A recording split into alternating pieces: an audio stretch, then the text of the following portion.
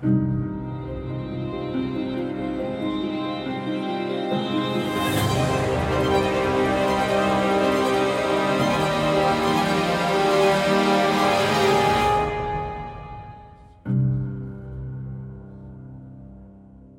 need your help as we get started today. Ready?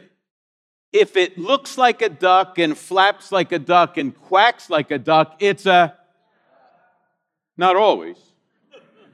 In fact, there are a lot of dead ducks underneath decoys with hunters quacking that would disagree with you. Unexpected changes, unexpected reversals. The Bible's full of that stuff. In fact, we could say one of the main themes of the Bible is how God reverses the normal expected flow. And so when the Israelites had their back against the Red Sea and the Egyptians are forwarding, again, it looks like they're dead ducks, but God opens the sea. The first will be last, the last will be first. It's not a death, there's a resurrection that follows. God loves to do reversals in an unexpected, magnificent way. And there's no better book to look at some of those unexpected reversals than the book of Ruth. We started last week, and if you were here, we noticed that chapter 1 was nothing but a downward spiral. If you weren't here, let me just give you a quick thumbnail sketch. Chapter 1 begins with a famine in Bethlehem. There's no bread in the house of bread. So my God is king takes pleasant, sick, and dying, and they move to immoral Moab. That's Elimelech and Naomi, Mahlon and Chilion. That family moves to Moab where he's heard that there's food. He takes his family and moves so they won't die. But they're not there long when all the men die.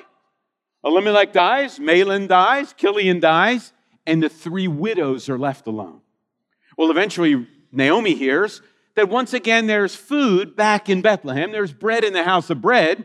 And so they begin to travel back. Orpah goes back to Moab, but Ruth commits herself to Naomi and to Naomi's God, and the 2 widows travel back to Bethlehem. Upon their arrival, it could not be a darker scene. 2 widows in a patriarchal society. They're penniless. They have nothing. They can't work to make a living. All we learn at the end of chapter 1 is that it's harvest time. A little glimmer of hope, but we wonder how that's going to work out. Well, if you have your Bibles, turn to Ruth chapter 2. If you don't have your Bible, you can look on your phone or iPad, or you can just listen as I read. It's not too long, 23 verses, but follow along. Now, let me just say, how many of you did your homework? Good, well, maybe 20% of you. How many of you forgot what the homework was? Oh, good. How many of you could care less about homework? You don't come to church to get assignments. All right.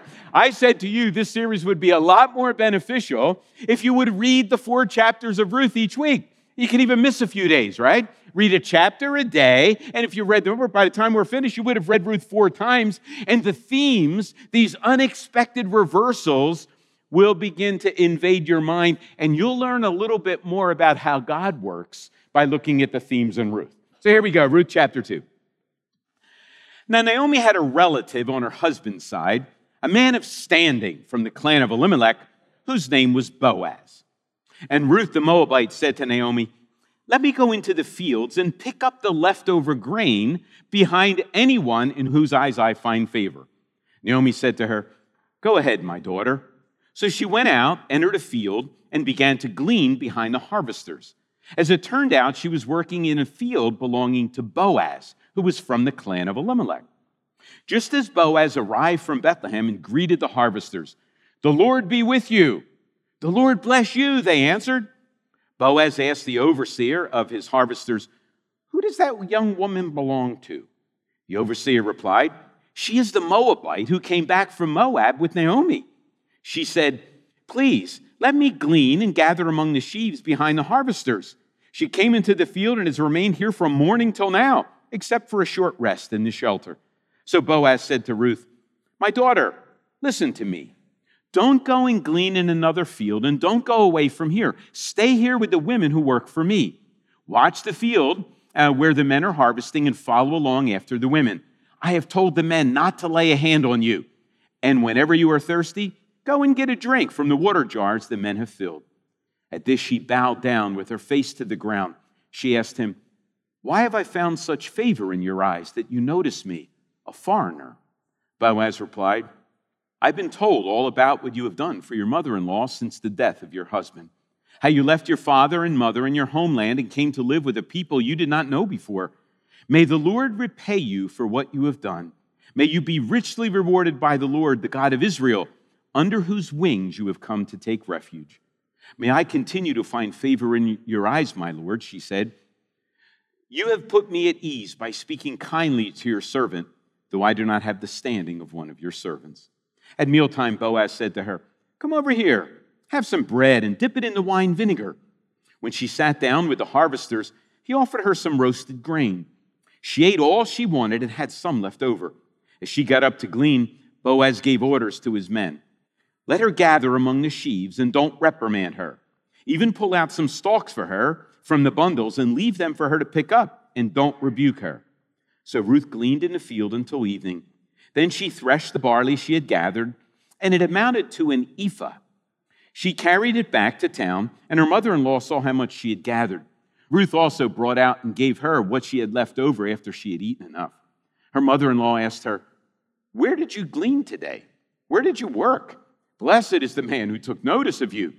Then Ruth told her mother-in-law about the one at whose place she had been working. "The name of the man I worked with today is Boaz," she said. "Oh, the Lord bless him," Naomi said to her daughter-in-law. "He has not stopped showing his kindness to the living and the dead." She added, "That man is one of our close relatives. He is one of our guardian redeemers." Then Ruth the Moabite said, "He even said to me, 'Stay with my workers until they finish harvesting all my grain.'"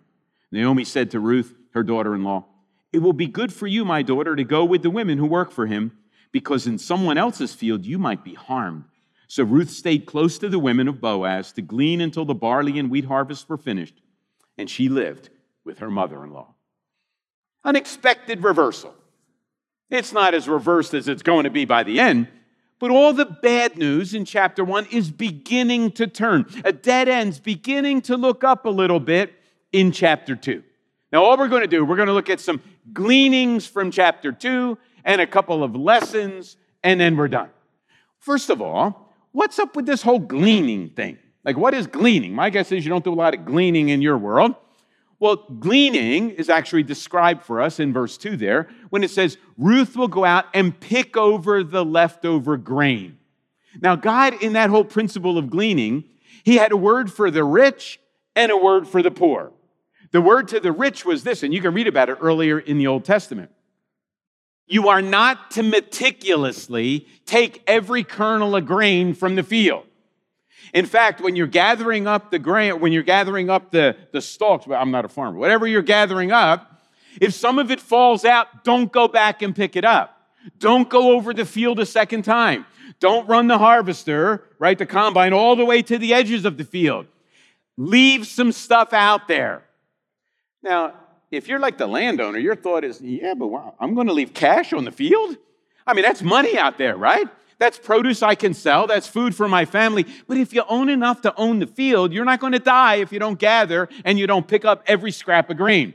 So you are not to meticulously take everything from the field. You not only have the benefit, and you've been shown grace by God to own the field, you have a responsibility to not be a selfish pig. That's what it says, selfish pig. It's in the Hebrew there. Don't be a selfish pig. Leave some stuff in the field. If you happen to leave some behind and fall, leave it there. That was the word to the rich. Now, the word to the poor in the gleanings principle went like this. If you don't have enough to eat, if you're really down on your luck or things aren't working out for you, you can go into the fields that have been harvested and a whole bunch of stuff has been left over. You go into the fields and pick it up. Now notice, that's the social safety net of the day.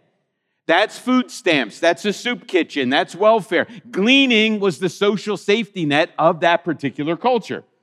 Notice, the rich guys weren't told, you need to harvest everything you can, bag up the barley grain, and drop it off on the doorsteps of all the poor people.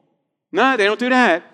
Poor people have a responsibility to go into the fields and work to get what they need to eat, and the rich people have the responsibility to leave something and not take every penny out of what they're making. Isn't it interesting how God usually threads the needle? A word of privilege and responsibility to the rich, a word of responsibility and grace to the poor. God speaks about it. That's how gleaning worked. That was the social safety net. So the poor would not starve to death, and the rich would recognize they don't own everything. God graciously gave it to them, and they've got a responsibility to care for others. Interesting, gleaning. The next thing you need to learn a little bit about in chapter 2 is Boaz. Who's this guy, Boaz? Well, we're introduced to Boaz, interestingly, in verse 1. Now, here's what verse 1 says. Now, Naomi had a relative on her husband's side, a man of standing from the clan of Elimelech, whose name was Boaz. Now, I'm not sure when you were reading Ruth or when you just heard me read it, doesn't that seem out of place? Like, why are we introduced to Boaz in verse 1? Ruth goes to glean in verse 2, and Boaz shows up in verse 3. Why are we told about Boaz in verse 1? Well, because the author of Ruth knew that many of you fall asleep when you read. And he wants to say to you, wake up, heads up, be on the alert. You're going to meet somebody in the very near future, and he's going to be really, really important. There's a guy going to show up in this chapter. His name is Boaz. He didn't show up yet. It's like the blinking yellow light, right? Pay attention, heads up, behold. That's verse 1. We're told in verse 1 that Boaz is a man of standing. What does that mean? That means he's got his act together. And as we read through the rest of the book, and even in this chapter, you see, he's a man of moral standing, social standing, financial standing, gracious standing, reputational standing. This guy is somebody. Boaz is a man of standing. And we're also told in verse 1, and it becomes clear, that he's also kind of a distant relative to Elimelech. He's not like Elimelech's brother, but they're somehow related. That's the warning in verse 1.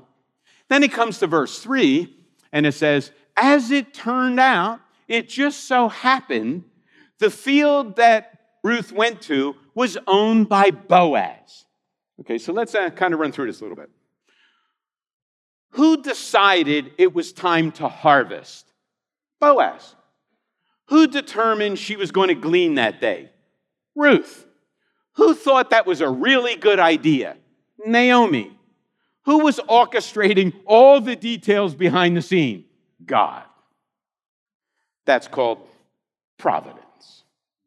It just so happened Boaz decided to start working on the field that day. And it just so happened that Ruth decided, you know what? I've got a plan. Yeah, I'm getting hungry here. Naomi, you're getting hungry too. I'll go glean, Ruth decided. Naomi says, even though it's kind of a dangerous job, that sounds pretty good. Why don't you go glean? But behind the scenes, God is working. It just so happened. My guess is that Ruth and Naomi didn't see God's hand and fingerprints all over this yet, right? They were in the middle of the story. We have the benefit of knowing the end of the story. But it's kind of tough because you and I live in the middle of our story, don't we? And there are a whole lot of it just so happens. And a whole lot of it just so happens seem like that downward spiral of chapter 1, right? And it just so happened, and boy, life seems to be, and boy, it looks like a dead end. It looks like I'm moving toward death. It looks like this is a cul-de-sac. This is going nowhere. Yeah, but you're in the middle of the story. God's weaving the rest of the story. And maybe one day we'll look back on the story and say, oh, now I see, now I see. If you don't see it by the end of this life, you'll certainly see it in the next one. We make lots of decisions. We decide this, we decide that, we move there. Stuff happens to us that we would never choose. There are no it just so happens. God's weaving it together for our good, for his glory, and for the benefit of other people. That's Boaz. Well, the next thing we learn about in the incident is blessing. Now, it just so happened that Boaz shows up in the field. I'm not sure how often the landowner kind of would show up in the field. Boaz, it just so happens, shows up. And it's kind of interesting. He shows up and says to his workers, the Lord be with you. The last time your boss showed up at your cubicle, is that what he said? The Lord be with you. And notice they respond, and the Lord bless you. Is that how you responded to your boss? Yeah, under your breath you were saying something else about blessing, right? Notice he's a man of spiritual standing. He shows up and he says, the Lord be with you to his workers. And they respond by saying, and the Lord bless you. I mean, here's a guy in relationship with his workers. He knows God's part of the scheme. He knows that it's not just his field, God's part of this deal. He's working through him. He's working in the workers. The Lord be with you, and the Lord bless you. Boy, wouldn't that be a great way for bosses and workers to be together, team leaders, small group leaders, and members? The Lord be with you, and the Lord bless you. Boy, what a relationship. Blessing all the way around. Well, the next thing as the chapter unfolds, a little bit of greening, is provision. I was going to put two words. I didn't like how it looked, though. Provision and protection. So Boaz, obviously, is providing. He's leaving stuff in the field because all these girls are following behind his harvesters and are picking up a bunch of stuff. If he was meticulously gleaning, the gleaners wouldn't go to the field. So he's providing for lots of people, not just for Ruth. But then he also is offering protection, right? So he says to his workers, who's that girl? Now, okay, men, you can't answer. Who's that girl? Now, Ruth has been gleaning in the field, right? It's kind of dirty and dusty. And is Ruth looking her best at this point? I mean, she's probably, this is like, a micro dirty jobs kind of deal, right? She probably smells like a goat. She's been out there all day. She's not looking her best. Boaz, for some reason, notices her, and we're told later it's not just how she looks. I know most of the guys, yeah, she was probably really hot. That's why Boaz noticed her. Maybe she was, but that's not what he says. But he offers her protection. Here's like the first HR sexual harassment policy. Here's what he says. Don't touch her. Okay, let me read behind the lines of the Hebrew there. Here's what he says to his workers. You see that girl? If you touch her, I've got a big field. They'll never find your body. Right? Yeah, that's the first sexual harassment policy. All the HR people kind of like this. He offers protection and provision. Naomi even knew this is kind of a dangerous deal, right? All these guys out in the field, the hot sun, the young girls, kind of the outcasts, those that are poor, the exploited working behind. Yeah, it must have been an abusive, difficult situation. Boaz says, don't touch her. And he provides for her. We're learning something about his character, right? He's a provider. He's a protector. That's what Boaz does. But not just that. As we read on, Ruth shows great gratitude. And so here's Ruth. She recognizes her own situation. She recognizes she's an outcast, and she doesn't take for granted all of this grace. So here's how verse 10 reads. Ruth bows down, her face to the ground, right?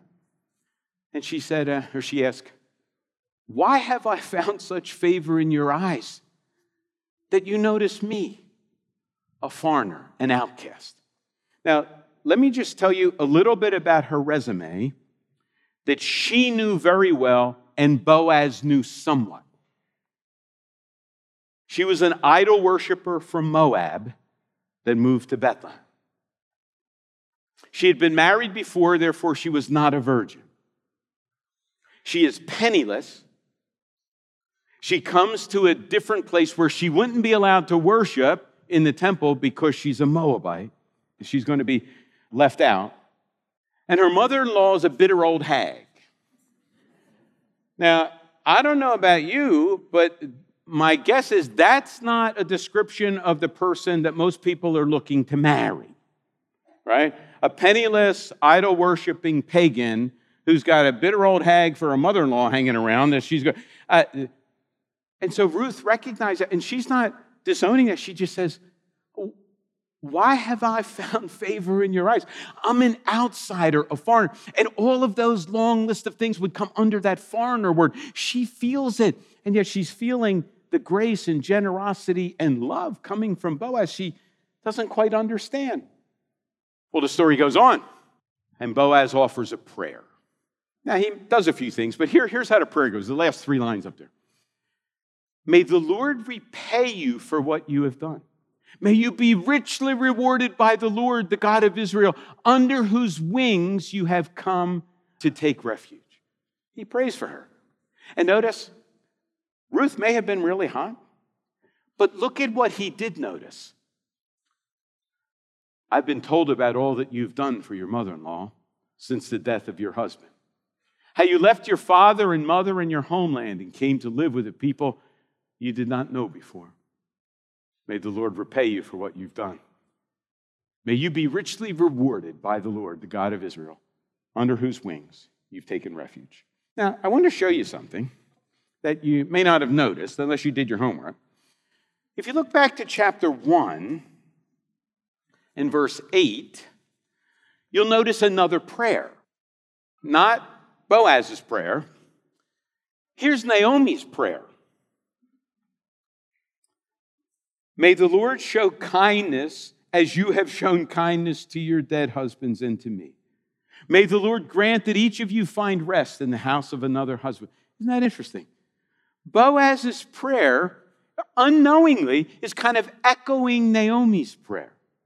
And so Naomi prayed, and she's sending her daughter-in-laws back, and Orpah goes, but Ruth doesn't go. And Naomi says, may the Lord reward you, and may he show you kindness. I know life's really bad right now. I mean, you think it can get no worse, right? But may the Lord show you kindness. May the Lord take care of you. May he richly reward you. And the next chapter, here's Boaz, somebody connected to the family. He echoes almost the same prayer. But that's not all I want you to see about the prayer. I'm going to read it again from chapter 2. May the Lord repay you for what you have done. May you be richly rewarded by the Lord, the God of Israel, under whose wings you've come to take refuge. Here's what I want to say. Sometimes we're called to answer our own prayers. Through the rest of the chapter and the rest of the book, Boaz answers his own prayer. May the Lord richly reward you. That's what he does. May he give back to you what you've... That's what he does. As the story unfolds, he's going to welcome her into his family. He's going to become the Redeemer. He's going to provide for her, and he's going to provide a legacy. He answers the... sometimes when you pray, God's going to prompt you. Okay, you've been praying about this? Great. Now get up and go do it. Don't always expect someone else to answer the prayer or that God has to work miraculously. Sometimes God works when we pray. He moves you to answer the prayer.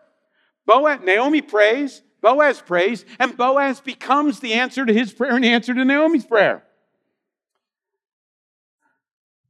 I wonder what prayers I'm praying today that God says, well, maybe it's time for you to stop praying. It's time for you to start doing, right? I mean, I heard you, and I kind of you go do it. How about for you? You praying any prayers that God wants you to answer? Lord, I really hope, I pray that you'd bring these people to our Christmas services. Well, maybe God wants you to do the inviting and bring them. Lord, I've been praying that they would sense their inadequacy and their need for the gospel. Well, maybe God wants you to kind of be part of that, right? Lord, I'm praying that you would provide for them. They're really on tough. Maybe God's telling you to write a check. Maybe God wants us to answer some of our own prayers rather than just expect someone else to do it or for God to do it miraculously. Maybe the miracle is God changing our hard hearts to answer prayer ourselves. Well, that's getting too convicting. We better move on. Then they have lunch. So Boaz shows up and they've been working in the field, kind of hot and sweaty. Boaz shows up. And notice, Boaz has lunch with the harvesters and the gleaners. He shows up and has lunch with them. And you know what's really cool? Who serves whom? Boaz serves the lunch.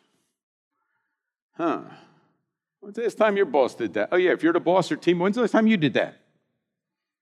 His lunch. And at the end of the lunch, he must have given her so much. Maybe she didn't eat much. My guess is she's hungry. She ate a good amount. And he gives her, well, she's done gleaning, she has lunch, and at the end of the day, she takes and kind of, threshes the grain, and she's ready to take it home. And can I just say, at the end of the day, she carries home an ephah of barley. Can you believe it? You know how much an ephah is? About 30 pounds. This isn't some little doggy bag from Broad Street Pizza. My guess is you didn't carry a bag from Giant that weighed 30 pounds.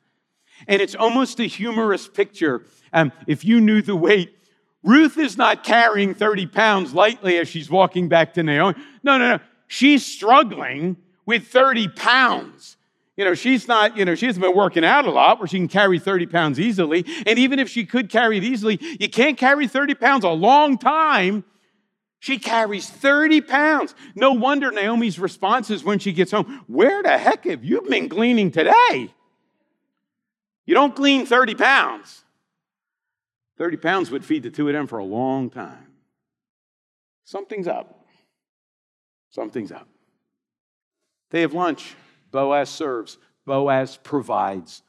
Boaz protects. Well, after the lunch, the overarching theme is loving kindness. If you're a Hebrew guy, that's hesed, right? Hesed. Hesed is a hard to translate Hebrew word. It has the idea of loving kindness. That's a good word. But it's almost a summary statement of God's character. That's what hesed is. Hesed is grace, generosity, even though it's undeserved. Hesed is God pursuing when they don't deserve to be pursued. Hesed is an unobligated giver, God, giving to an undeserving recipient. That's hesed, right? A summary statement of who God is. And you know what? Boaz resembles God. That's not coincidental. Boaz is reflecting a little bit of God's character, right? And as you read through the Old Testament, hesed appears all over the place, right? That loving kindness idea. It's a summary statement of God's character. And every once in a while, we meet these individuals, we meet these people that are mirrors reflecting facets of God's character. And in Ruth, Boaz is reflecting the summary statement of God's character. An unobligated giver, giving to an undeserving recipient, pursuing when they don't deserve to be pursued, loving kindness, grace in a relationship of love and commitment. Yeah, Boaz is picturing something greater than himself, isn't he? I hope we're picturing that too. All right, next thing. What do we got here? All right, we're going to talk about redemption now. Okay, redemption is probably the big theme in Ruth. And redemption originally had financial connotations. Now, I know when I say the word redemption, we're in church, you think religion. But that's not how the word got started. Here's a better way to think about it, and I just checked this morning.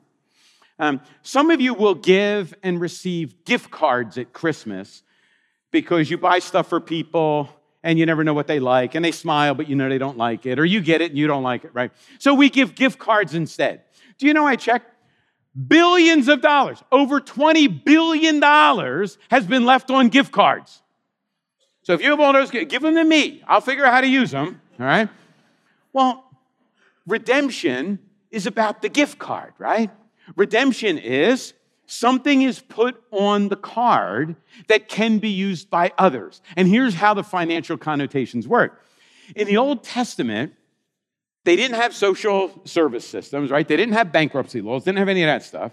So if you got yourself in a really bad situation, you could not accumulate debt forever, right? Unlike the United States government. You can't accumulate debt forever. Eventually somebody says, aren't you going to pay your bills? Well, when you have to pay your bills, something had to happen. And so if a family got in debt, an individual got in debt, the property was taken by the creditor.